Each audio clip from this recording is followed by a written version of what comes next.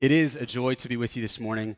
This morning, I'm preaching a standalone sermon, which means it comes in between two seasons of the church. On Friday, we celebrated Christmas, which closed the season of Advent. And then next Sunday, we're going to begin a series in the season of Epiphany through the book of John.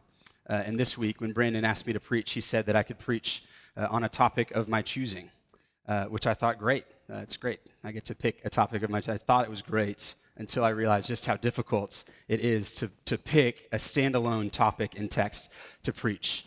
But as it turns out, the topic that I settled on is simply the gospel. I thought I would preach the gospel to you this morning and picked 1 Corinthians 15. And I thought it would be helpful, really, with Advent being a season in the church where we're reminded of why we celebrate Christmas, to take this morning and remember why we celebrate Sundays as Christians, why we celebrate Jesus as Christians. And if you think about it, a little bit further, Christmas time is the most wonderful the most wonderful time of the year, I guess is how the song goes. And for many of us, we have different reasons for why it's the most wonderful time of the year. We think of decorations, snow, maybe, giving presents, all kinds of things that we think about.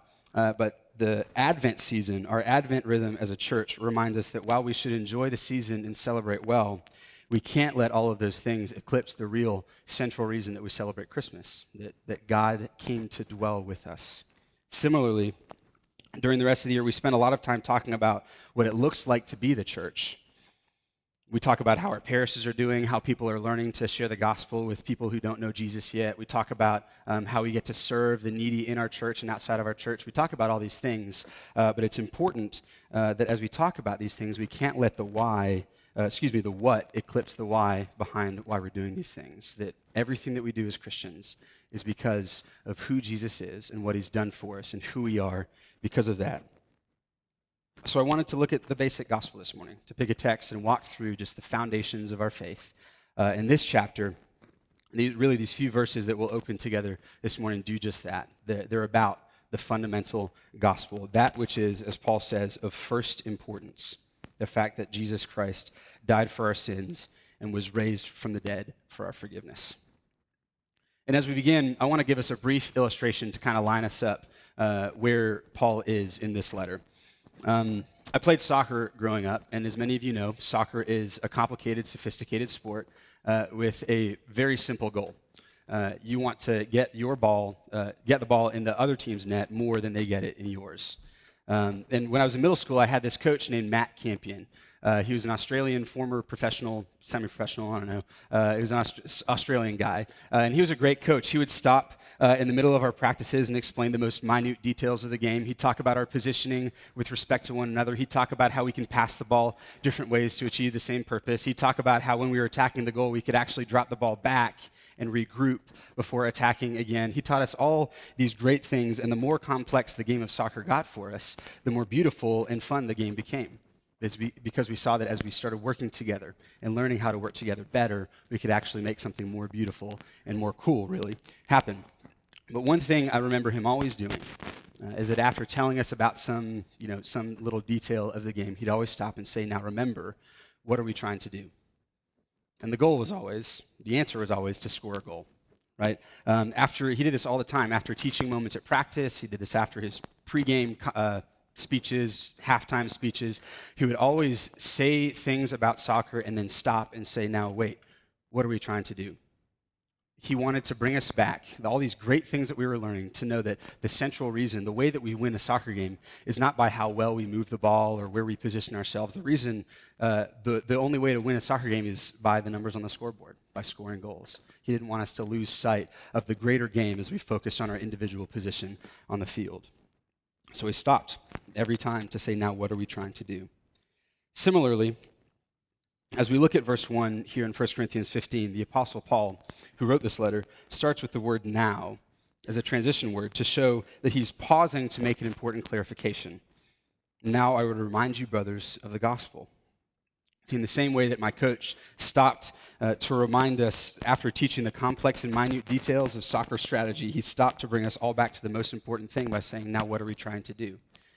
in the same way the Apostle Paul, who has just spent the bulk of this letter to the First Corinthians teaching them about unity, sexual purity, church organization, spiritual gifts. He spent all this time talking about all of these things, and he stops here to essentially say, now, why have I said all that?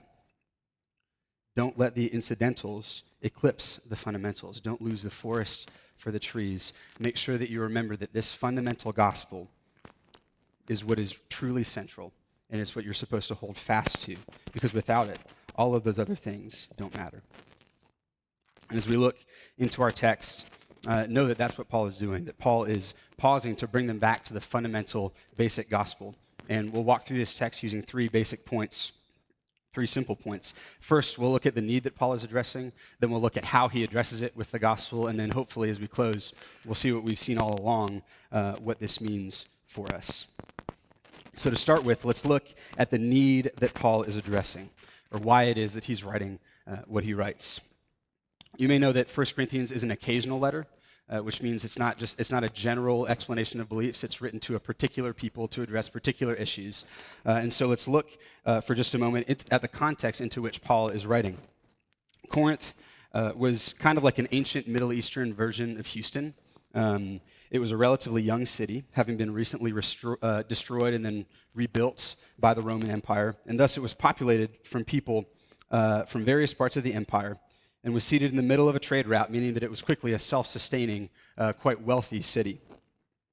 Given that it hadn't been around very long, there was a flexible social structure, unlike the rest of the Roman Empire with their established aristocracies. There was a lot of room for social mobility, for professional advancement.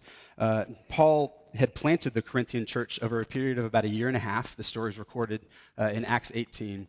In about AD 50 is when Paul was there in Corinth. And so he spent a year and a half there. He knew the culture well. He knew the people well. And this letter comes a couple of years after Paul had left. He heard about what had been going on in Corinth. He had heard about the Corinthian church, and he needed to write this letter to draw them back, to bring them back, to remind them of why it is that they were where they were. The Corinthians found themselves in the middle of this exciting city of opportunity, and understandably, they were struggling to give up many of the associations they had with the world. When a Corinthian citizen was converted to the Christian faith, they brought with them many cultural presuppositions, which many of us do. We all do, I think, to a certain extent. And as we read the book of 1 Corinthians, we see some signposts to the kinds of things that the Corinthian Christians were struggling with. And there's two of those that I'll pull out. I think it would be helpful to point out now. First, Corinth was a city of great intellectual activity. It was a city of thinkers. And partly because of this, the Corinthian church, the Corinthian Christians, were dividing over what teacher they thought was most eloquent, what teacher they thought taught best. Right? And so when Paul addresses these kinds of divisions in the church, he attacks the wisdom of the world. As he says in chapter 2, verse 5, he attacks the wisdom so that your faith might not rest in the wisdom of men, but in the power of God. Second thing that I'll pull out of this culture, because of the Greek understanding of the division between body and spirit, the Corinthian Christians had so misunderstood their spirituality that they thought they were free to engage in extramarital sexual unions because they did that with the body, which didn't really affect their spirit, right? And so when Paul addresses sexual purity, rather than simply yelling at them, he teaches them that rather than there being this detached relationship between body and spirit, there's a beautiful and intimate connection between the spiritual and physical realm. He says in chapter 6, verses 19 and 20, "Do you not know that your body is a temple of the Holy Spirit within you? So glorify God in your body."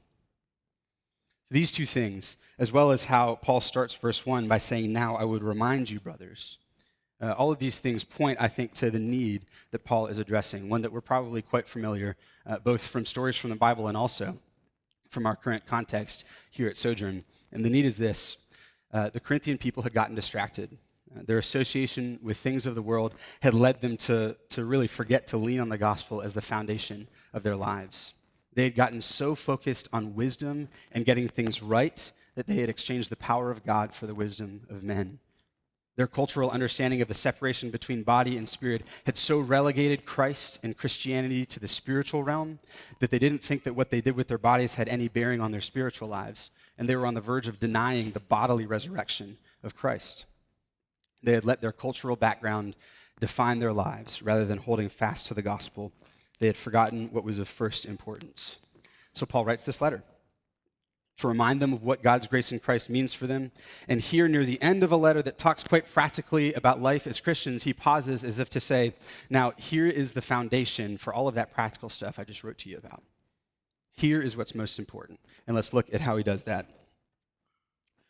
Paul gets to the gospel itself in verses 3 and 4, but in order to get a full picture, let's look at how Paul begins in verses 1 and 2. Read with me.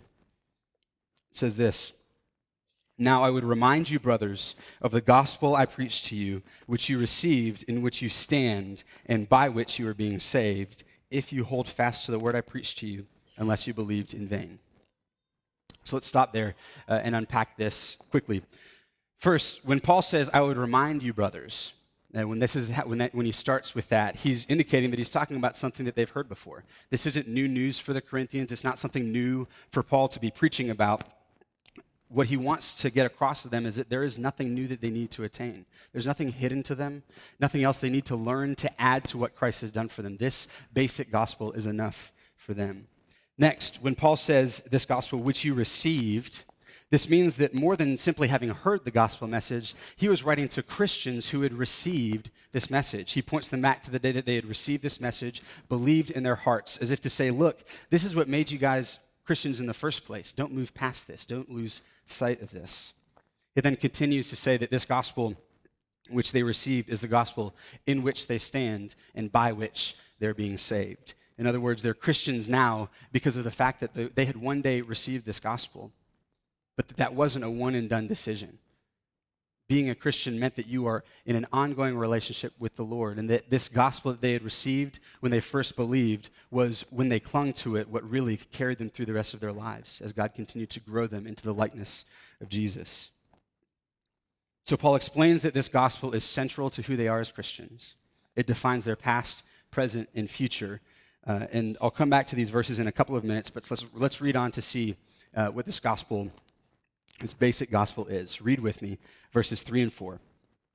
For I delivered to you as of first importance what I also received, that Christ died for our sins in accordance with the Scriptures, that he was buried, and that he was raised on the third day in accordance with the Scriptures. Paul delivers as of first importance this central message of the gospel. And he does so, he delivers really, I think, the problem and the solution that make up the gospel story. First, let's look closely at how he describes this. First, in verse 3, Paul says that Christ died for our sins. And let's not blow past this, like I think we too often do. The problem that we face, the problem that Christ had to come and die for, was our sins. Not sin in general, not sin as some abstract principle. Our sins, your sins, my sins. Christ died for the problem of our sins. You see, there was a day once when all of creation enjoyed and participated in the glory of God. And man and woman, humankind, were made in the likeness. They were the crown of God's creation. They were made in his likeness and image. God had created Adam and Eve free, so while he had intended this freedom to be used for loving and worshiping him, he wasn't going to force them to do so. And as we read in the first book of the Bible, Genesis chapter 3, instead of using their freedom to choose God, Adam and Eve used it for just the opposite. They chose themselves. They kicked off a rebellion that has lasted until this day. When Adam and Eve committed this first sin, they fell under the curse of sin and death, and they brought with them all of their offspring. All of humanity fell under the curse and sin and death, and ever since then, our freedom has been limited, bound in our slavery to sin. And as a result, we're each born slaves to our own desires, slaves to our own way. We cannot help but sin in pursuing our own glory rather than the glory of God. Try as we might, freeing ourselves from our bondage to our sin is something that we simply cannot do because we've all sinned and fallen short of the glory of God and are doomed to death and punishment because of it. So when Paul says in verse 3 that Christ died for our sins, he's not making some idle, general, ethereal statement. Given that God is infinitely powerful, infinitely glorious, infinitely worthy of praise, any sin that is committed against him, no matter how small, any sin that is committed against him commits the sinner to infinite damnation, infinite punishment. right? That's the reality in which we find ourselves, based on who God is, which is why Paul's statement that Christ died for our sins is such a wonderfully monumental statement and is really the linchpin, the foundation of our faith in Christ. Christ took the penalty due to us, this infinite damnation, this infinite disgrace, infinite punishment, and bore it all on the cross for our sake so that we might never have to taste it ourselves. And furthermore, as it says in verse 4, he was raised on the third day in accordance with the Scriptures. He had risen from the grave in order to testify that he was indeed the Christ, the one who was sent by God to do this, that God's people would know the problem of our sin has been dealt with. As one preacher once put it, Christ was offered in sacrifice for our sins and rose again to show that he had procured forgiveness for them and was accepted of God in this offering. This is the good news of the gospel, that God so loved the world, he so loved us that he sent his son to come and die and bear the punishment for our sins, that Jesus' death for our sins was the solution to the problem of our sins. Christ's death and resurrection are the very sum and substance of the Christian faith. All that follows, all that Paul had written about, rests upon this foundation of Christ's death and resurrection. For I delivered to you as of first importance what I also received, that Christ died for our sins in accordance with the Scriptures, that he was buried, that he was raised on the third day in accordance with the Scriptures. That is the gospel. Let's pause here, though, and look back at something important that Paul indicates for us. As a hint, repetition in the Bible, when you see repetition in the Bible, it's not significant 100% of the time, but it's good to notice repetition because every now and then there is something really significant that jumps off the page. Here in our text, in verses 1 and 3, there's a word that's repeated twice that I would argue is incredibly significant. Verse 1 says, I would remind you, brothers, of the gospel I preached to you, which you received. And verse 3 says, for I delivered to you as of first importance what I also received. See, this gospel is something that the Corinthian Christians had received, and it's something that Paul had also one day received. And what this points out for us is that standing in the gospel, being in a place where you are in right relationship with God is not something that is earned. It's not something that is attained through rational assent or discovery. It's not something that we practice our way or behave our way into. Salvation, right standing with God is not something that is earned. It is something that is received. And I would argue that the reason that we forget so often, the reason that we need to be reminded of the gospel and that we even have a hard time accepting the gospel in the first place is in part very simple. We don't like to place our hope in something that we've received. Instead, we like to focus on what we have attained. For us to fix our minds simply on something that we have received is just that, simple. And we don't like to think of ourselves as simple. We like to think of ourselves as movers and shakers, as doers, as earners. This is true for both the Christian and the non-Christian. I remember thinking this way when I wasn't a Christian, and I remember thinking this way when I became a Christian. The problem wasn't completely fixed. And the Apostle Paul knows this, I think. That's why he writes the passage the way he does, making it clear that the gospel is something that they received, not something that they had earned. And this has huge implications for us.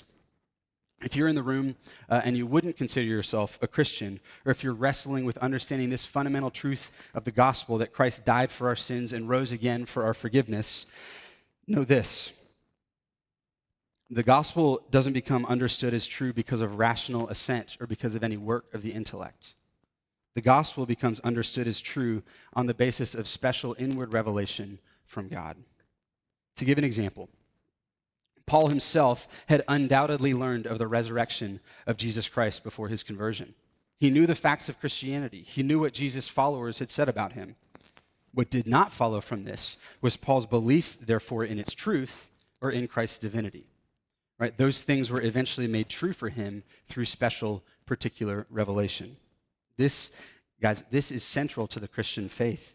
But let me point you to something that Jesus himself promises in the Bible. He says in Matthew 7:7, ask and it will be given to you. Seek and you will find. Knock and it will be opened to you. Jesus invites you to pray and ask him to reveal himself to you. There's this story in Acts chapter 10 of a man named Cornelius, who's a non-Christian, who decides to pray to God. He prays, he says, God, if you're real, reveal yourself to me. And what God does is he sends the apostle Peter to Cornelius' house. And Peter comes and preaches the gospel, and Cornelius and his whole household are saved. Listen, while you won't be able to, on your own, learn, listen, or think your way into faith in Jesus, God is nevertheless able to use your learning, thinking, and listening to reveal himself to you. You never know which words God will use to cut to your heart with the truth of the gospel. So ask. Simply ask. If you're a Christian in the room, take encouragement in this as well.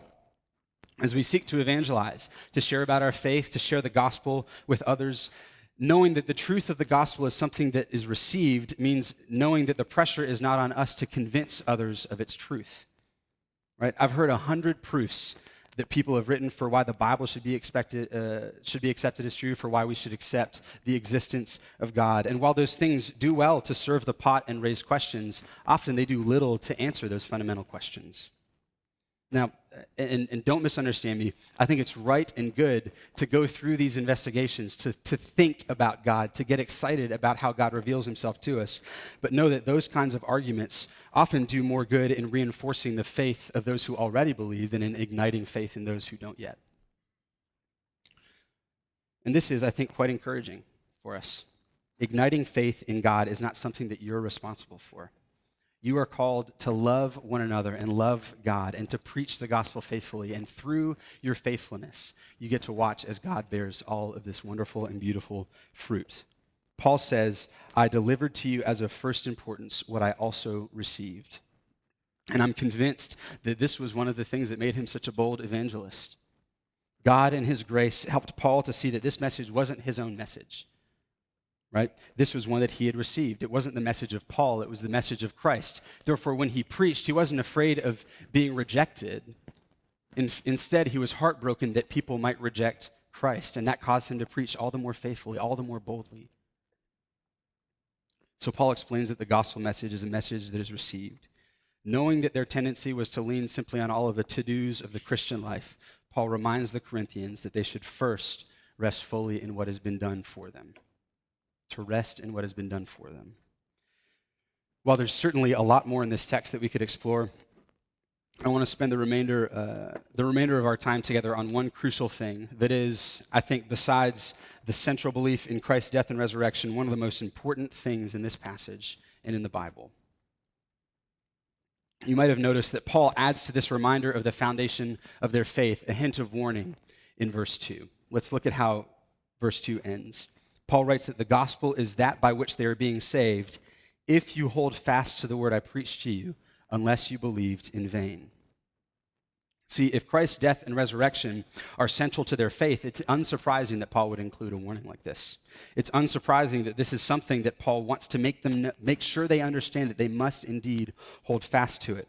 Historically, though, this has been uncomfortable for Christians to talk about because it sounds as though God saves you and then leaves you to your own devices to continue in the faith, to hold fast. Right? But I think that this idea, though, a right understanding of this idea is important to an understanding of the gospel message in this story as well as many others in the Bible. We see this throughout the Bible. In the Old Testament, which is the part of the Bible that tells the story leading up to Jesus, tells the story of Israel leading up to Jesus, we read repeatedly that the people of Israel are called to trust in his promises, trust in God's faithfulness, to hold fast to this covenant of law that he had given to them, or else they would be cut off. The Old Testament warns against this. The New Testament, which is the part of the Bible that tells the story of Jesus and the ministry of his apostles after his death and resurrection, several of the apostles echo the importance of holding fast to your faith. Jesus Christ himself says in Matthew 24, verse 13, that the one who endures to the end will be saved.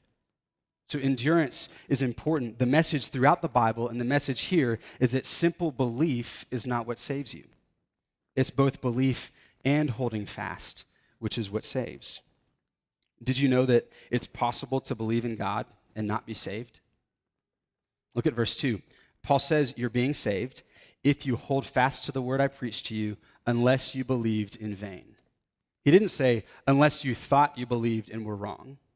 He didn't say unless you believed the wrong thing. He says unless you believed in vain, unless your belief really counted for nothing. It says in James 2:19 that even the demons believe in God. So it's clear that simple belief in God is not enough for salvation. Charles Spurgeon once put it this way: a faith which works not for purification will work for putrefaction. Unless our faith makes us pine after holiness, it's no better than the faith of devils, and perhaps it's not even so good as that. A holy man is the workmanship of the Holy Spirit. So at the end of Spurgeon's quote there, we hear good news. A holy man is the workmanship of the Holy Spirit. Listen, all of these things are true, right? It's true that simply believing in God will not save. It's true that believing in vain is possible, that the one who endures to the end will be saved, that the one will be saved who holds fast to the word that was preached. It's true that holding fast is a requirement for the Christian life, but here's the thing. Let me explain it this way. Belief is also a requirement for the Christian life. And let's look at how God talks about that. Look at John 3:16. Famous verse. It's on a lot of coffee mugs. Jesus says this: "For God so loved the world that he gave his only son, that whoever believes in him should not perish, but should have eternal life." Romans 10:9, in Romans 10:9, Paul writes, "If you confess with your mouth that Jesus is Lord and believe in your heart that God raised him from the dead, you will be saved." And these are big conditional statements that are trying to communicate that, listen, if you believe in God, you are saved. If you don't, you are not. So belief in the death and resurrection of Christ is a big deal.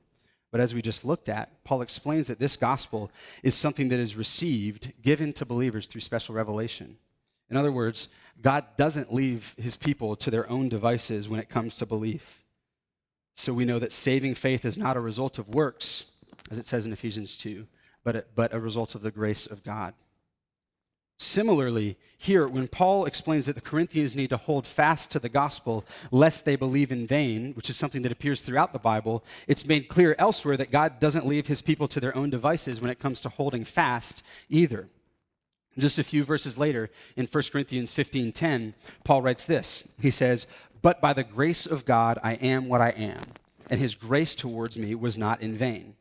On the contrary, I worked harder than any of them, though it was not I, but the grace of God that is with me."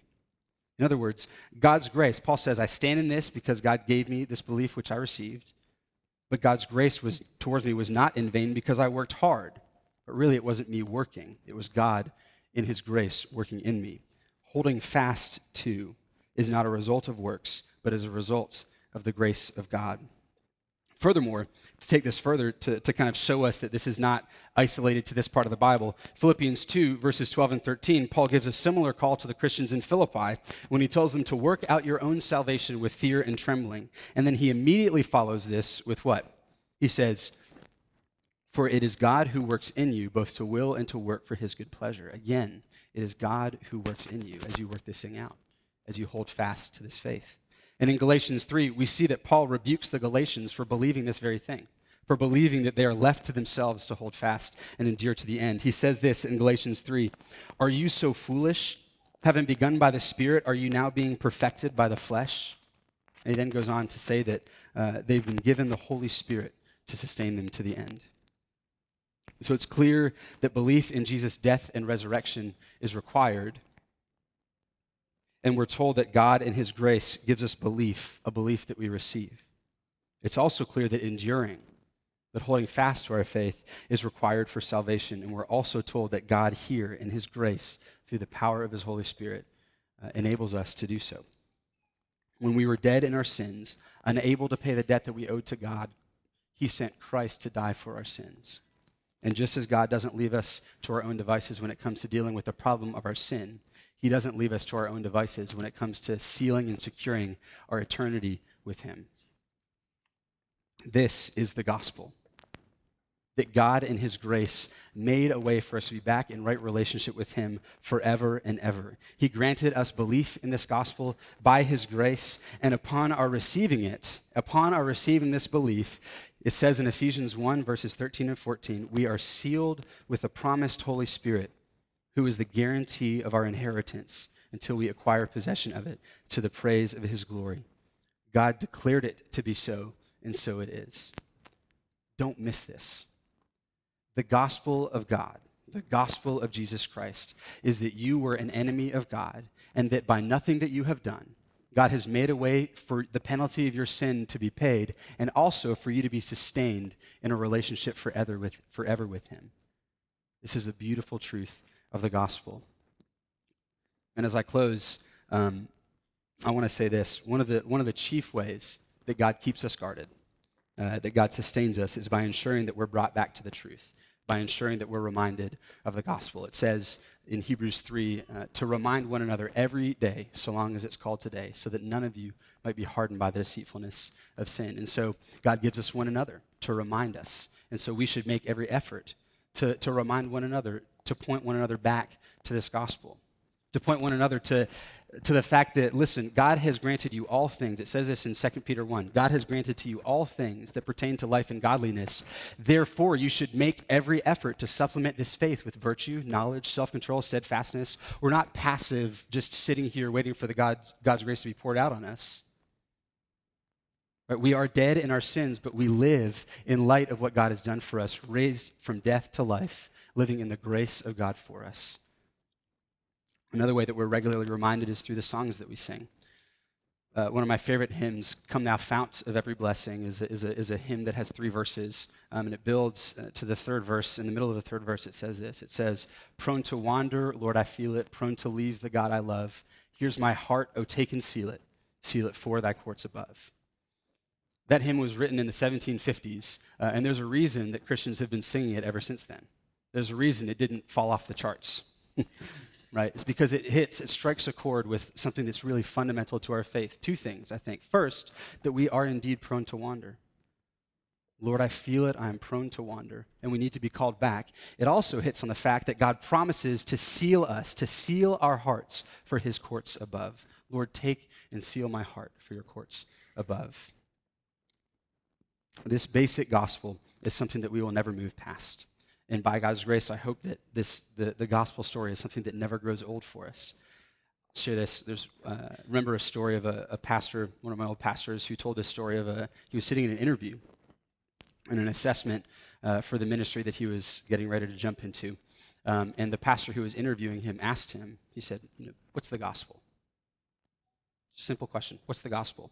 And he was caught off guard. He had prepared all the typical interview questions, but he hadn't prepared just what is the gospel. And so he said, as he started to tell the gospel, he thinks he hit the high points, but it was the most disjointed, confused, disorganized version of the gospel story. He got so worried in the middle of it that he started looking around, and then he finished, and then he looked back up at the pastor who was interviewing him, and he was surprised. He saw the pastor with tears in his eyes.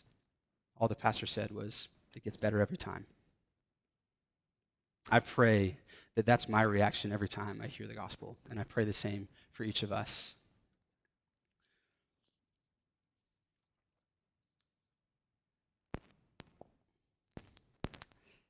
The only practical exhortation, as I close, and I really mean it this time, the only practical exhortation that I would give is this. If you have yet to place your faith in Christ, lean into how God describes himself. Look at how he describes salvation. Knock, and the door will be opened. Ask, and you shall receive. I can't tell you how or when it will happen, but I can tell you that God is the one who promised it, and he who promised is faithful. If you're a Christian in the room, be reminded of the beautiful fundamental truth of the gospel, that Christ died for your sins, and he rose again to secure your forgiveness. And be encouraged that just as Jesus promised, he is with you to the end of the age. His divine power has granted you all things that pertain to life and godliness, and you are therefore entirely without lack, totally free to exercise your confidence in him and live a life of joy and peace to the praise of his glorious grace. Amen. Let me pray for us.